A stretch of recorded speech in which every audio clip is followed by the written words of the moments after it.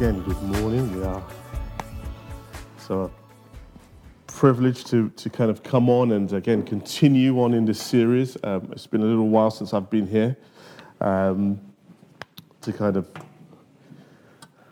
continue on, but I'm grateful that I'm here stuck with one of those highlighting chapters. You know, I wonder how many people, again, as we were here last week, you know, this is a big this was always a big subject especially in our local church, and no doubt a number of other local churches as well, where there's a high level of singleness, the desire to talk about issues related to marriage and singleness, and I just wonder how many people have been counting down, you know, till we reach this chapter.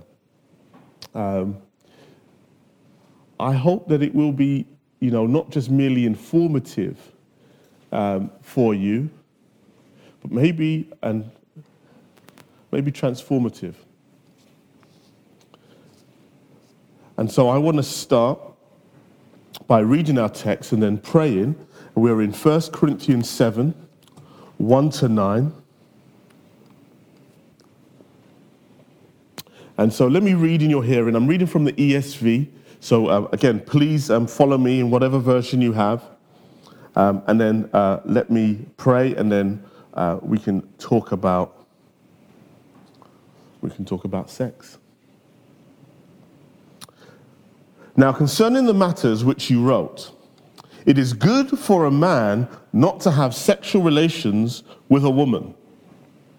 But because of temptation to sexual immorality, each man should have his own wife, and each woman her own husband. The husband should give to his wife her conjugal rights, and likewise the wife to her husband. For the wife does not have authority over her own body, but the husband does. Likewise, the husband does not have authority over his own body, but the wife does. Do not deprive one another, except perhaps by agreement for a limited time, that you may devote yourself to prayer, but then come together again, so that Satan may not tempt you because of your lack of self-control. Now, as a concession, not a command, I say this: I wish that all were as I myself am. But each has his own gift from God, one of a kind and one of another.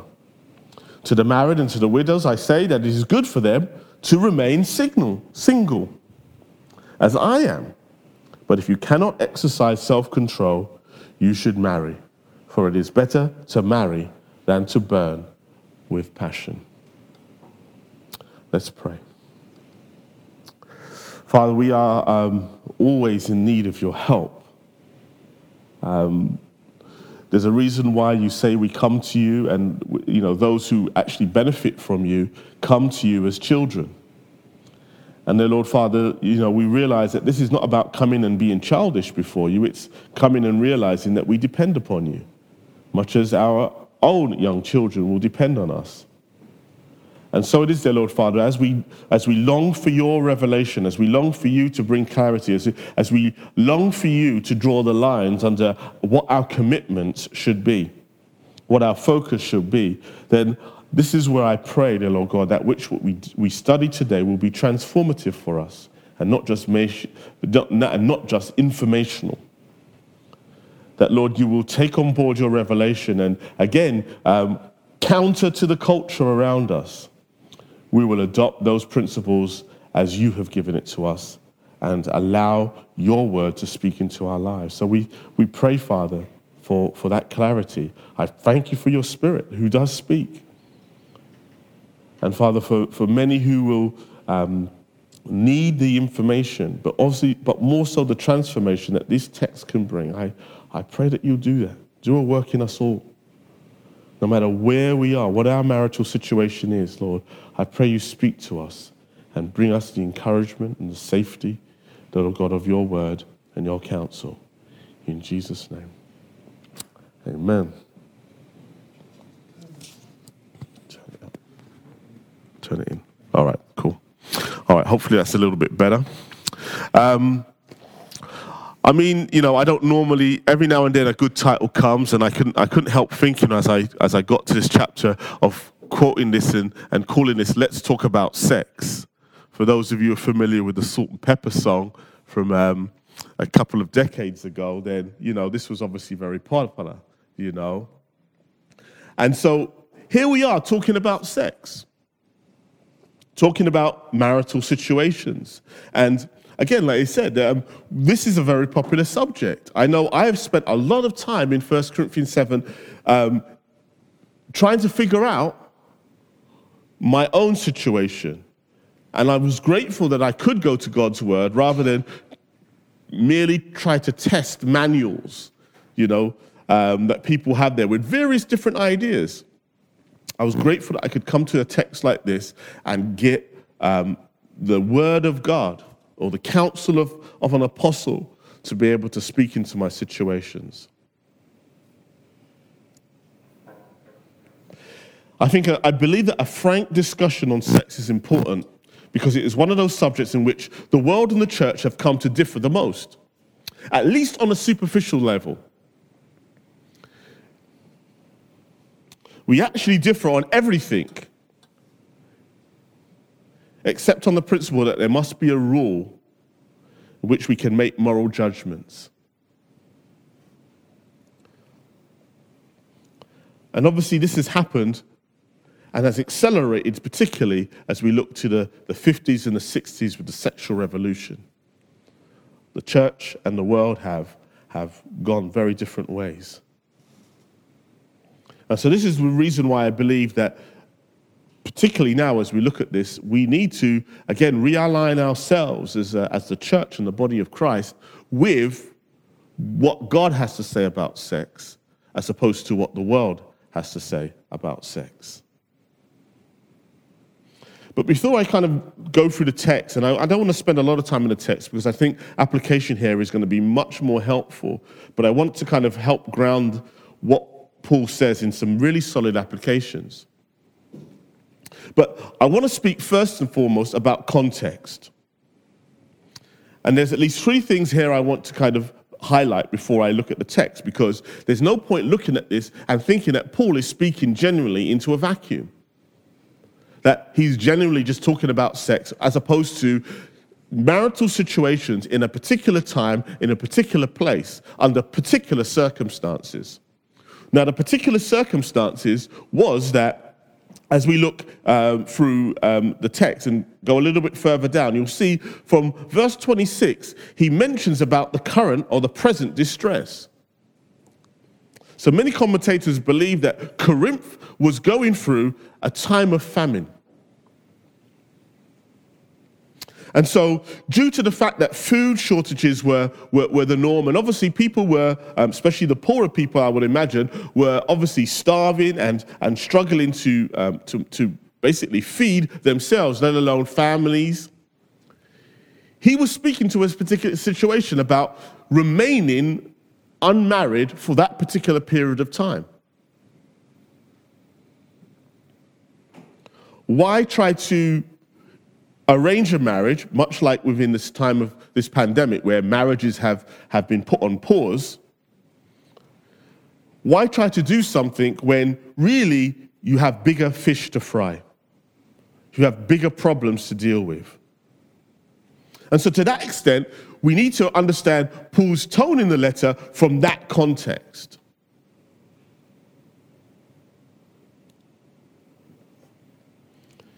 Next, it is also important to place the current belief system of the Greeks at this time. Now, we dealt with some of this last week, but again, I want to reiterate for you, the context of Paul's advice is that the Greeks had a particular understanding of sex.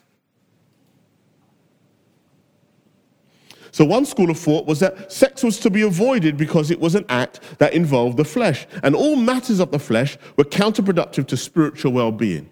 So in order to preserve my spiritual well-being, then I need to kind of refrain from sex as what we would call an ascetic, someone who believes that all the worldly pleasures around us, eating good food and all that. You have to just think of monks and you kind of get this idea of what it means to be an ascetic.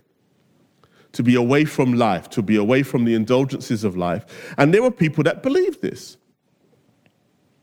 And as such, they believed that sex was something that was counterproductive to their spiritual well-being. The other school of thought was that the flesh was of little importance because of the spiritual nature of man, was able to transcend his mortal life. So he could do whatever he pleased. Because his body mattered very little. Obviously, both were wrong. And it's not strange that, in a sense, it's not so much that Paul now navigates us to a middle ground. He navigates us to a completely different school of thought altogether. That both the body and the spirit were important to God.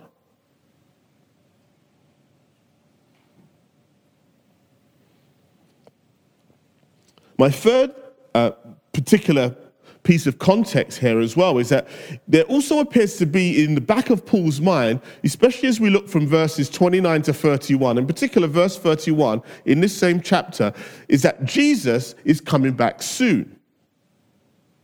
And now we know that, especially within that first century, that the expectation of Jesus' imminent return was something that we can see appear in many of the apostles' letters. And so that is also a context in which Paul is giving this advice. So all these need to be taken into consideration as we try to recontextualize the principles that I believe Paul is teaching us for our lives today.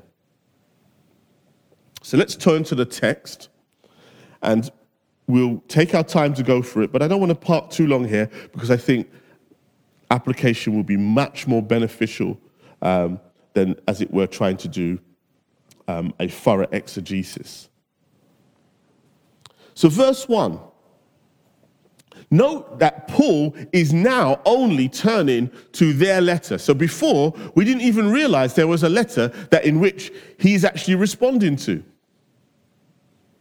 There was a letter that they wrote with their issues lined up, in which obviously marital status and sex was a part of that, maybe even the first item on that letter. But notice that all that we've been doing from chapter 1 right through to chapter 6 of this letter has been dealing with what I guess Paul is saying is the elephant in the room. And the elephant in the room was that there are other issues that I need to deal with that's going to make it easier for me to deal with those things which you think are your main concerns, but really, actually, they're not. Be prepared when you want to engage on a spiritual level with the problems in your life, that if somebody wants to talk about something very different than you want to talk about. Paul needed to deal with their immaturity in relation to leaders and to himself, to sex in general, and before he can actually now address their own issues. So in that sense, from verse 1, we're getting, now that I've dealt with this, let me now speak to the issues that you're actually concerned with.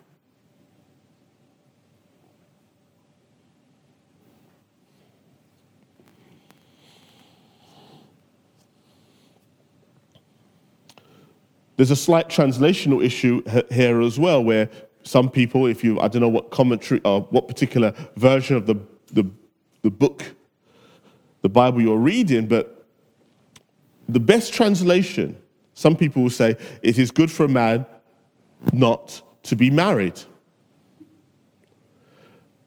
But just to kind of deal with that many agree that the best word here is sexual relations. So Paul is not necessarily advocating a monk's life, which again, we see through the course of the church history that some people have believed that he is saying, St. Augustine being one. And that's not what Paul is actually saying. The euphemism of to be with a woman is not about marriage as such, not about being married, but about sexual relations in general. And we'll start to see that ultimately Paul is here, continuing on from the last subject that we were dealing with people sleeping with prostitutes, was that this is him now trying to say to avoid fornication.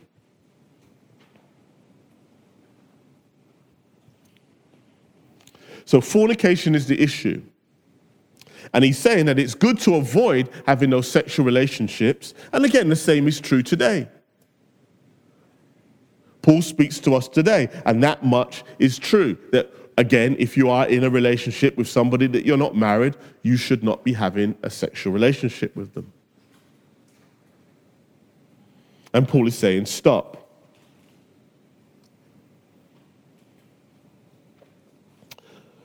So verse 2. Now this is where the concession lies. All right, so you're having a casual relationship with a temple prostitute within obviously the ancient context, or maybe in our own context with a boyfriend or a girlfriend. And now Paul now offers a concession. Now the best thing that you can do in order to resolve this and to be in the good and the perfect will of God is that each man should actually marry. That they should have their own wife or their own husband in order to meet those needs. In that sense, Paul is now defining the place where safety and security is found. That, like Hebrews tells us, or the letter to the Hebrews tells us, that the marriage bed is undefiled. And so in that sense, if you want to enjoy a sexual relationship, then marriage is the place where it ought to be. And nothing has changed in terms of church and doctrine throughout the centuries, that it will be the same, it will still be true 2,000 years from now, no matter what the culture believes. So here again, I present you the fact that this is the only place in which marriage, sex is supposed to be enjoyed, and that is within the context of marriage. So that's quite straightforward. Let's move on. So then now Paul wants to highlight in verses 3 and 4, what does that look like? And so here now he's starting to deal with some of the present contexts where obviously if someone has an aesthetic view of sex where, well, you know, I need to be married, because again, we're talking about an ancient culture where everybody pretty much got married as standard, and normally from a relatively young age and compared to our own times. But then again, even though they got married, most people would now pull back and just say, well, as long as we have children, and you know, and again, it's the same is true for some cultures even to this very day. That sex is not to be enjoyed, and that ultimately it's purely for procreation. Let's make children, and then pretty much let's back off. Paul now rubs against that idea and says that actually there needs to be a continual sexual relationship. What's actually transformative here is that it's an equal one. The ancient world, there were no rights for women to be able to say, I don't want to have sex with my husband. It was the man's prerogative whether he wanted to have sex or not. And so Paul here is transforming the Greek worldview by telling them that actually, no, sex is equal, an equal right to both parties. This can escape us in our modern setting because we think that, well, this is probably, you know, Christians are prudish. Here is Paul in his own ancient world making a sexual revolution. It's so easy now, having benefited from centuries of Christian culture, especially here within the UK, to think that and take for granted the equalities that we are currently having.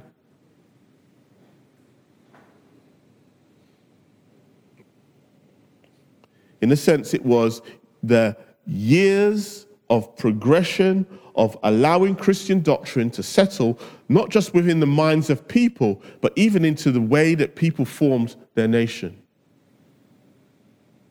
And again, many of us don't appreciate this. One of the things I say to the current troubles is that we don't want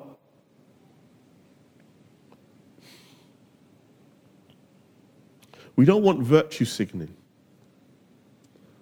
We want lasting change. We want to replace bad ideas with good ideas, so that they will grow and they will grow and they will be invested in to all the organizations and to the governments that they need. And it needs to be invested in people, because people make up governments and organizations. As they carry these ideas with them, they change the culture. But normally this takes a long time.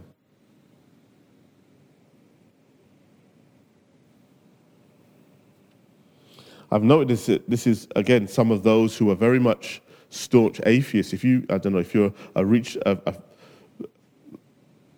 purvey the annuals of YouTube, then you're starting to find a lot of people who are transforming their thoughts about Christianity, especially in relation to US and UK culture, where they're suddenly realizing that as they move away from a Christian culture or from a Christian worldview, that what waits for them on the other side is actually quite ugly. A moral relativism that ultimately leads to pragmatism, and people just do what works and not actually what is right.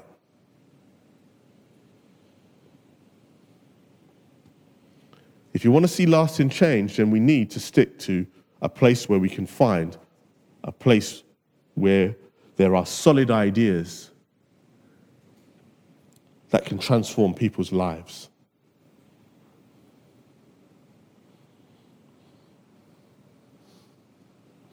So this whole idea that the authority of each person's body is actually invested in the partner is important. And I don't think he is just saying this as a figure of speech, but to actually consider the fact that my body belongs to somebody else.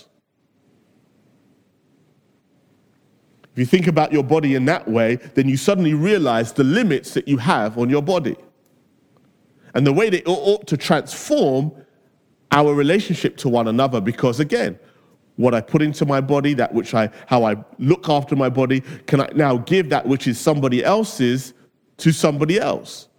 If I have money, if somebody has entrusted me with some money, for example, and then I go and spend it on myself, then I've done a dishonorable service to that person whom I'm carrying that money for. If we start to think of our bodies in that way, it gives us a transformative idea of what Paul is saying about sex and about what marriage is. It also speaks to the fact that people need to think very hard about, when you think about implementing this principle into your life, you need to think very hard about what it means to be married. Can I get married under the principle that the body that I have actually belongs to my partner? How this will transform even down to the abortion issue.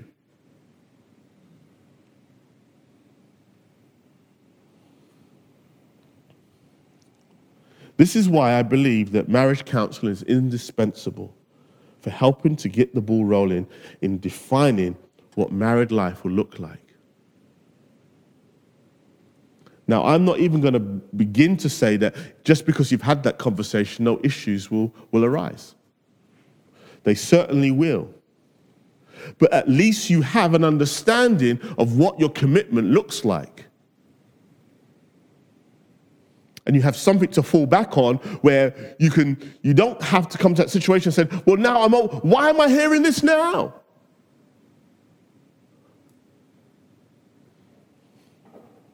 We need to get this into our system of what it means actually to live for one another as opposed to just having our day. What does life look like beyond the wedding day? And it looks like your body is not your own.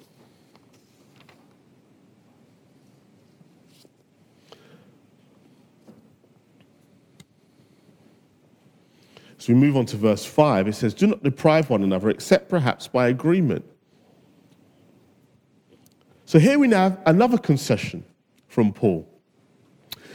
Note that Paul does not say that it is a spouse's right to now use a spiritual situation to deny their partner, their spouse, sex. It says it has to be agreed upon. There's no, this is my body and I choose to do with it how I please. Obviously, this all comes in the context of wanting to understand and that under the right conditions you want to have sex. But you cannot set your own conditions and say, ultimately, if I decide to have a spiritual time, like again, the appeal to have an ascetic life, because obviously people who are off that spiritual time, and to be honest with you, that still exists today, and you'll see some of this in my application in very subtle ways, but yet it's the same idea that, I can't be spiritual and be having a sexual life.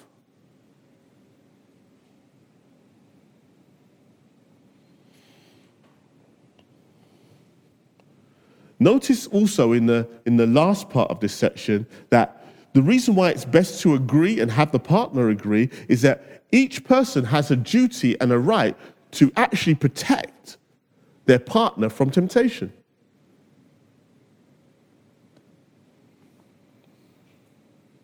Now, this is tough to kind of say this, but there is a responsibility that when a marriage breaks down, especially within the context of an affair, that both parties may very well have to address the issues that they have both played. How often, whether man or woman, have actually said that the reason why they've got on into an affair was because that other person gave them attention. They made them feel special. They made them feel like they were valuable again, that they were somebody. Even though they necessarily didn't want that relationship, just the attention alone transformed their ability to give over themselves.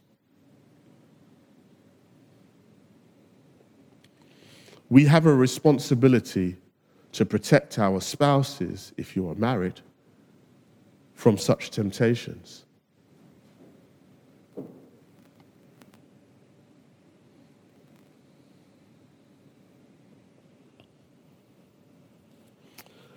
Verse 6 and 7.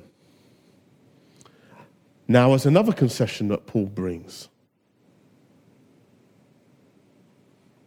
he now says, and this is where I guess most people now have developed throughout church history, in particular as I said, we look at monks and nuns and those who choose to have an ascetic life as quote unquote being more spiritual.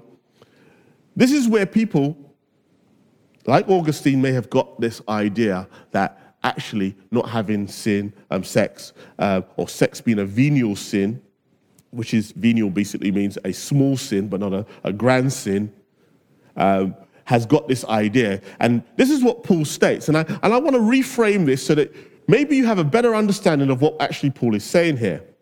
Now, as a concession, not as a command, I say this, that I wish all were as I myself am. But each has his own gift from God, one of a kind and one of another.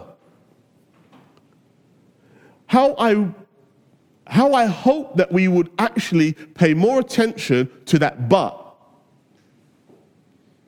more than we focus on that first verse or that first sentence. The but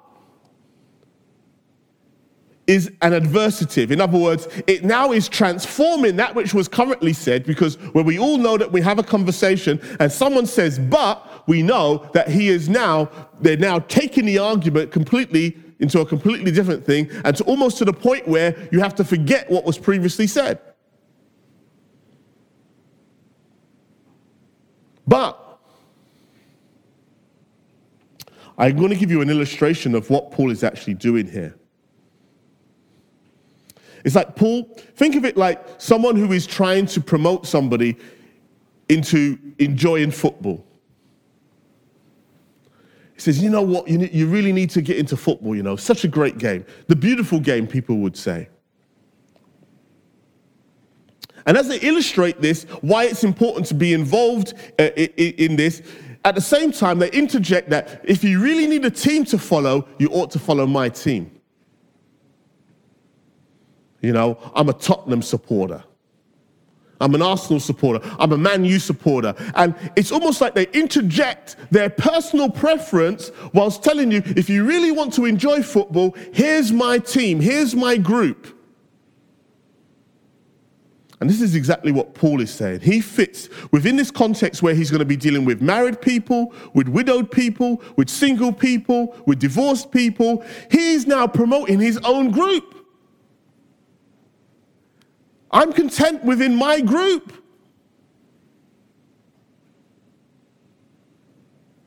But whatever group you're in, you're still blessed. Doesn't matter. And Paul is not here stating a preference for the more spiritual life. He is just content, using my football analogy, being within, he appreciates football, but he appreciates his team.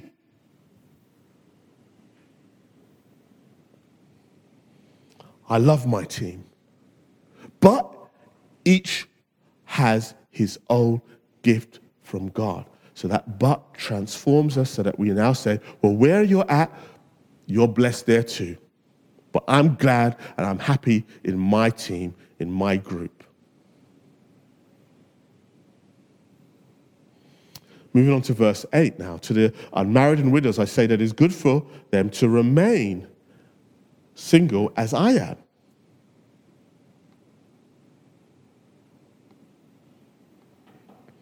So again, Paul is restating his principle here, and looking on to verse 9 says, but if they cannot exercise self-control, they should marry. Again, there's that but again.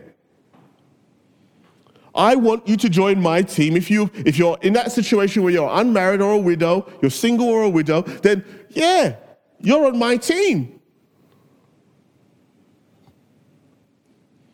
But, verse 9, better to find contentment in your own team. If you find out that while, you watch a Man U game and you're not really feeling Man U, then ultimately find a team that plays the way that you like.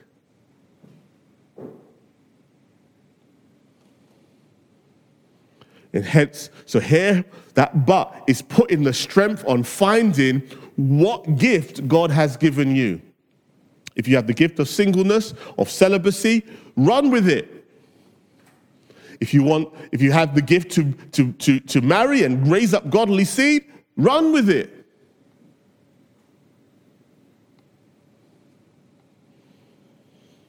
Again, I reference, 1 Thessalonians 4, verses 3 to 4. Each man needs to figure out how to govern and navigate his own vessel. And he clearly states the same principle from here, there again. So that everybody can flee sexual immorality, figure out if you need to be married, be married.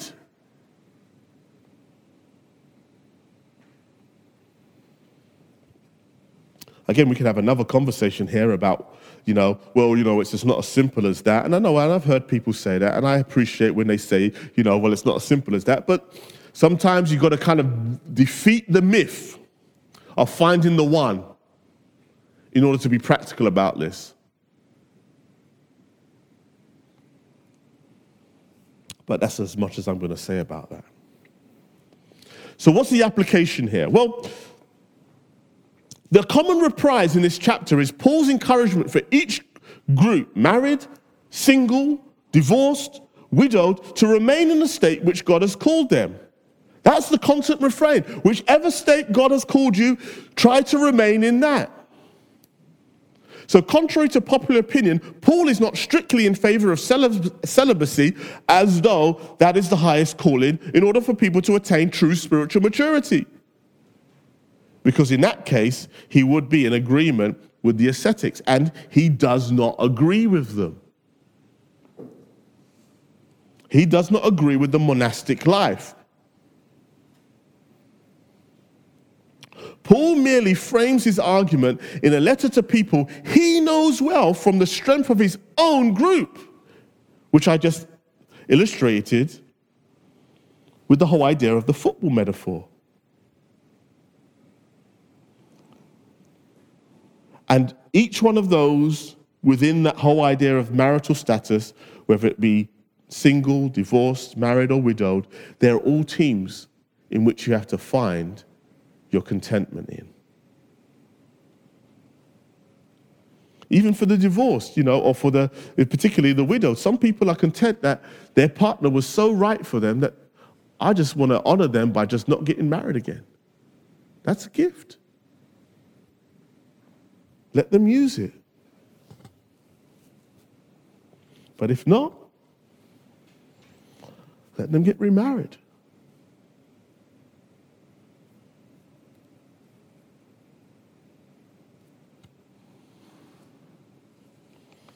Obviously, the grounds for divorce is something that we'll deal with later. But again, Paul is not in favor of one of these groups above all the other. And I believe that if Paul were married, he would be also arguing and advocating from the point of view that I wish all were like I am. I'm married. I'm enjoying where I'm at. Aren't you? So, specifically, I won't deal with all the others, as I just said, the single, divorced, and widow. That's for those who are coming after me to kind of deal with. But to the married, I want to continue my application. And it says at the heart of Paul's argument here is the conviction that commitments to spouses and God should be kept with the utmost integrity. A spouse should not alter a prior commitment in favor of some new one with the belief that God will bless it because it is more spiritual. So the whole idea of, God has called me away and I need to kind of do this and, you be all right. God has called me. It's fine. You sit and burn. You are not blessing God. And in fact, you are dishonoring God by doing that.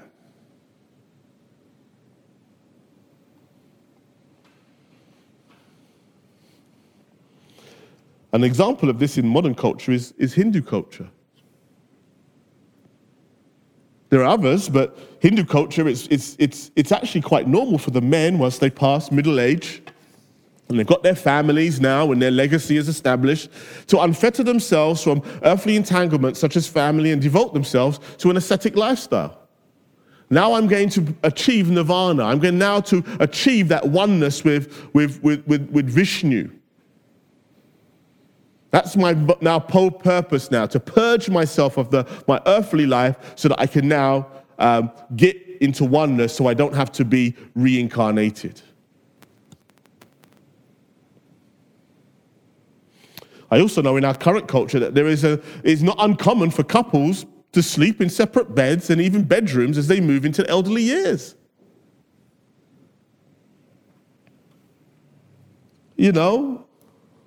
I've seen this, heard of it. They don't sleep together anymore.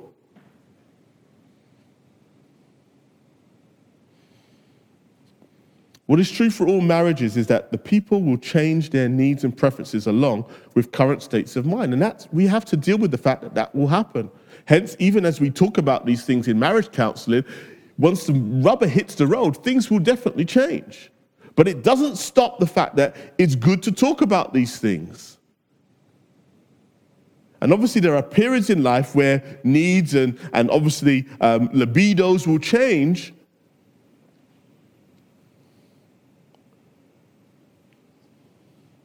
But to Paul, his conviction is that if we hold true to our gospel commitment, then we need to honor the commitments we have already made, as opposed to making new commitments that seem to veto old commitments.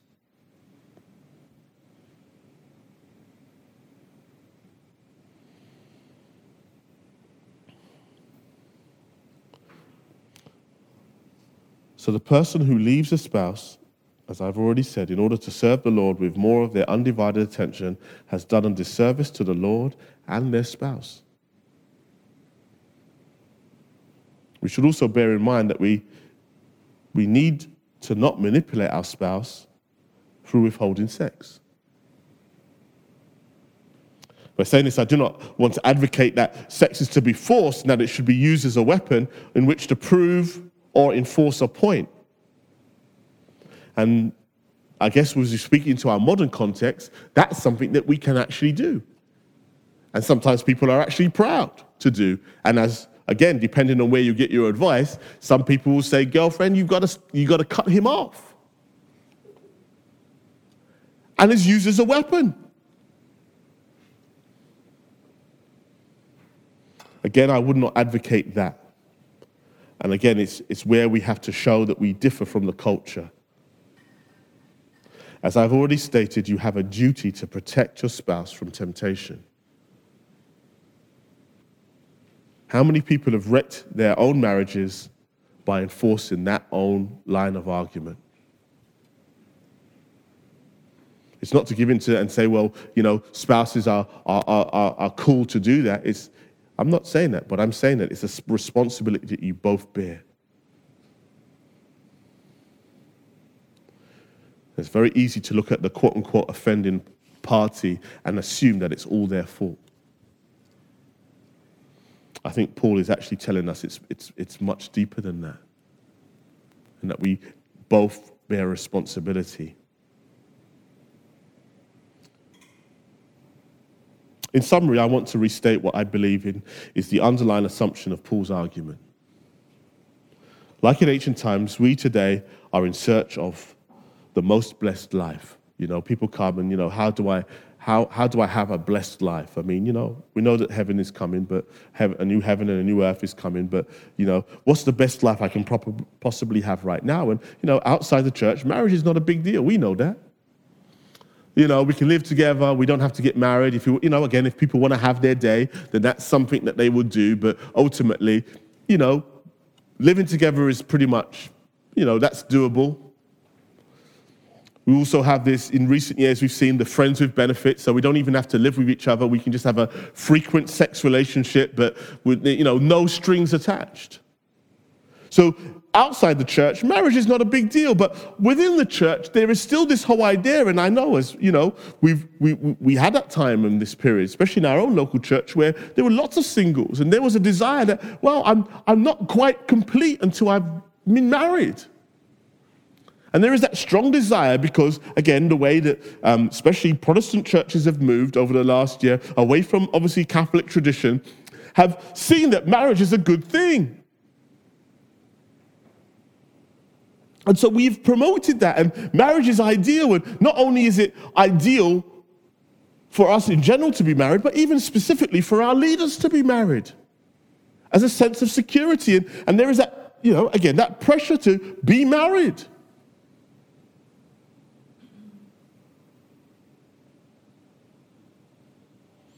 And again, it's assumed that you're now living in the fullness of God's best, and you have a degree of protection.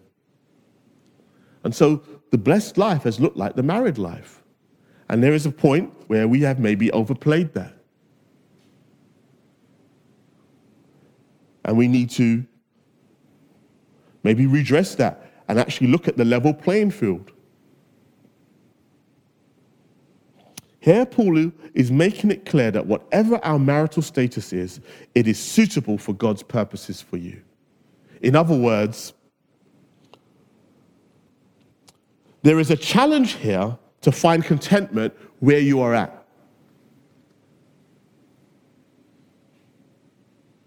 There is no point thinking that, well, once I get there, happiness will be found. And I say this to the point where it's easy to cast all your misfortunes on your present circumstances and say, oh man, if only I weren't married, I would be able to do more for God. Or, oh, if only I were married, I would be able to, then, I can do everything I need to do for God. It's that assumption that once I'm in that right situation, then this situation that I'm currently in, the curse that I'm currently in, will make me happy. But Paul is actually saying, no, actually, the power of the gospel is that wherever you are at, that contentment can reach you. You don't have to be married. And this was what, again, Tim Keller would call was the first sexual revolution. There's a link there, and I encourage you to kind of look at this if you want to get some more of the historical background. And on YouTube there, he has a series of short Bible studies on 1 Corinthians 6, 1 Corinthians 7, and a few other of Paul's excerpts of Paul's teaching on sex. And he unpacks it very well. Encourage you, if you're looking for more, then please go there and follow the link or look up Tim Keller and the First Sexual Revolution and get a little bit more. But in Paul's day, this was transformative. Because just like today, there were norms and there were preferences that Paul ultimately is saying, well, actually, the playing field, no matter which situation you're in, the gospel can reach you there and you could be living to God's fullest. So to the singles, I would say, you can live to God's fullest. To the married, I say, you can live to God's fullest. To the divorced, I will say, you can live to God's fullest. To the widowed, I can say you can live to God's fullest. The gospel meets you there.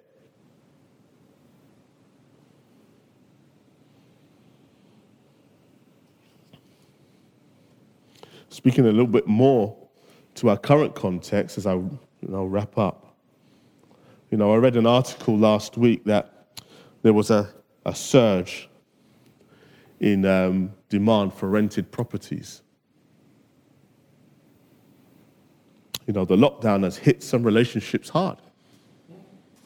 And that demand has actually been through a lot of them believe have been through breakups. Again, people were saying this prior to the lockdown, all the other distresses it will bring, and marital issues or relationship issues will bring some people to bear. Some people like passing ships, isn't it? And they didn't really know who they were involved with.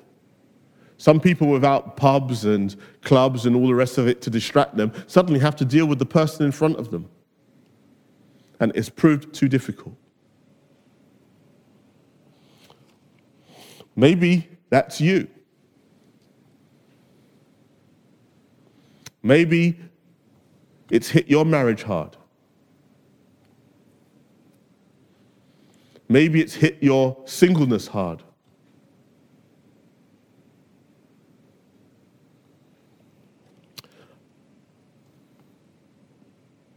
As I carry this message to you and as I try to lift this from that first century into our own 21st century, I want to remind you,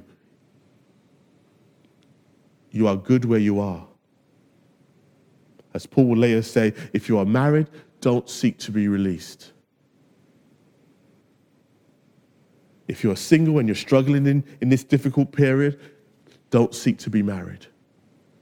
Find the contentment where you are at, and if your circumstances change, praise be to God. But the gospel meets you right where you are at. Whoever you are, whatever your marital situation, that's what I want to leave you with today. The gospel meets you there. Let's pray.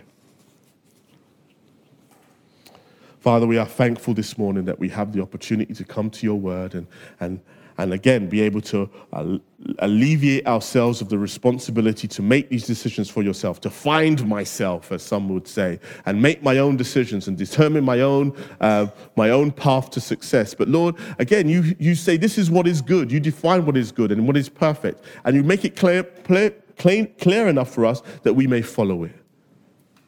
And you've made it so, dear Lord God, even as Habakkuk was told that write the vision down and make it plain so that even those who run be able to see it. He's almost kind of pictured this whole idea of a billboard, that it wasn't a new invention, that before there were billboards clearly saying this is the revelation of God, this is what you ought to do. And this is what we have in your word, dear Lord God. Clear and frank information that can transform our lives if we follow it. And liberate us. Liberate those who are married who feel like it's trapped them and limited their options. And freedom, dear Lord God, for those who are single, who feel that, if they were only married, they would have a better life, dear Lord God. And it liberates them. Those who are divorced and living through that trauma, dear Lord God, here is a message that can liberate them. And for those who have gone through the grief of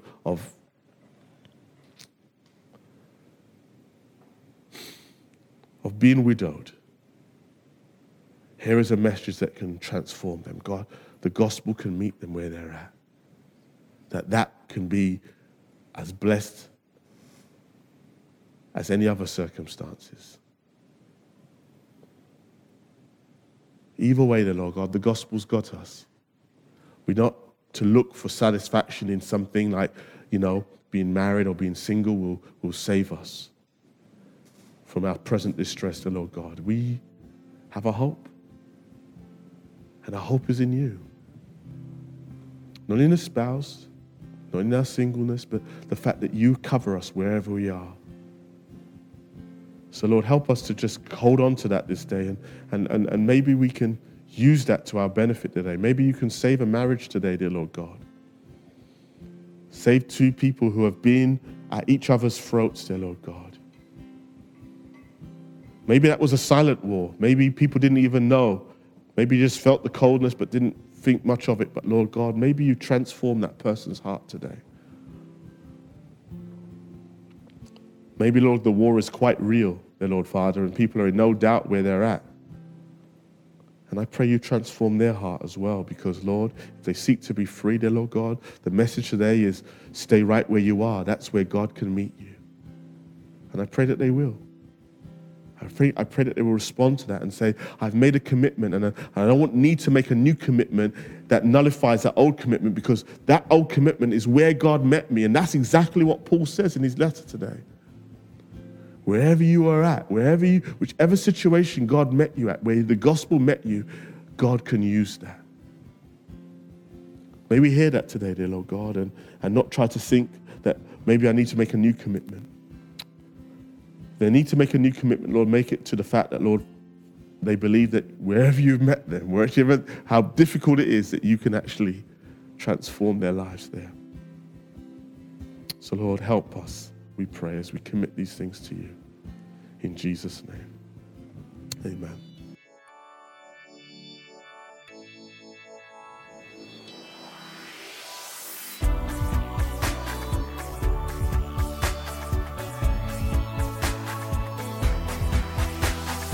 Join us next time for more of God's truth to transform your reality.